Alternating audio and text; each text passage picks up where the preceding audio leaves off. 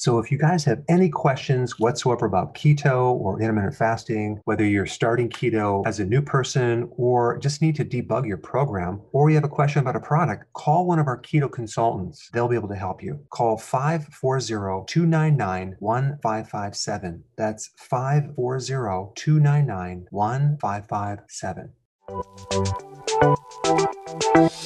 Welcome to the Dr. Berg's Healthy Keto and Intermittent Fasting Podcast, where Dr. Berg takes you on the journey for the truth about getting healthy and losing healthy weight.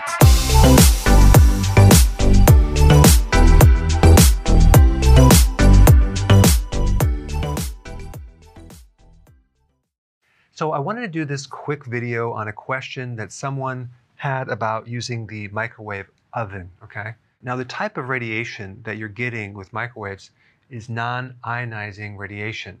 It's still radiation, but it's of course not as dangerous as getting a CAT scan or x-rays, but it's still giving you radiation, which can create some problems. Now, there are some long-term studies that do show that using the microwave may give you a cancer-causing effect in laboratory animals, especially rats. So if you are going to feed your pet rats, definitely do not use the microwave.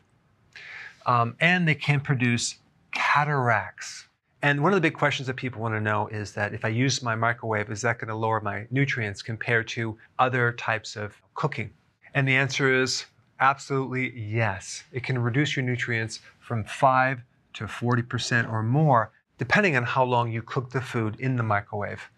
I mean, just by using the microwave for 60 seconds, you can inactivate key phytonutrients from 96 to 100%, versus steaming, which is only 11%.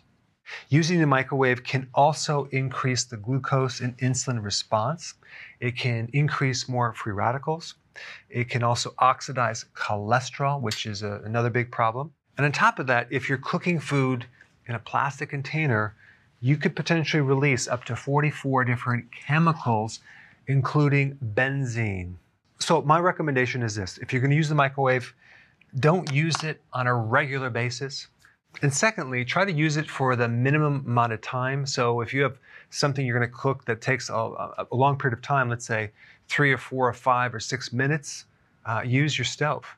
And lastly, and most importantly, I would not cook in plastic. I would use either glass or some type of material that you're not going to leach out chemicals. All right, thanks for watching. So if you're enjoying this content, I have a favor to ask you. If you wouldn't mind writing an unbiased review, I put a link down below for more information on how to do that. And thank you in advance. Hey guys, I just want to let you know I have my new keto course just came out. It's a mini course. It covers all the basics and how to do it correctly. You can get through this in probably 20 minutes at the very most. So if you're interested, click the link below and get signed up now.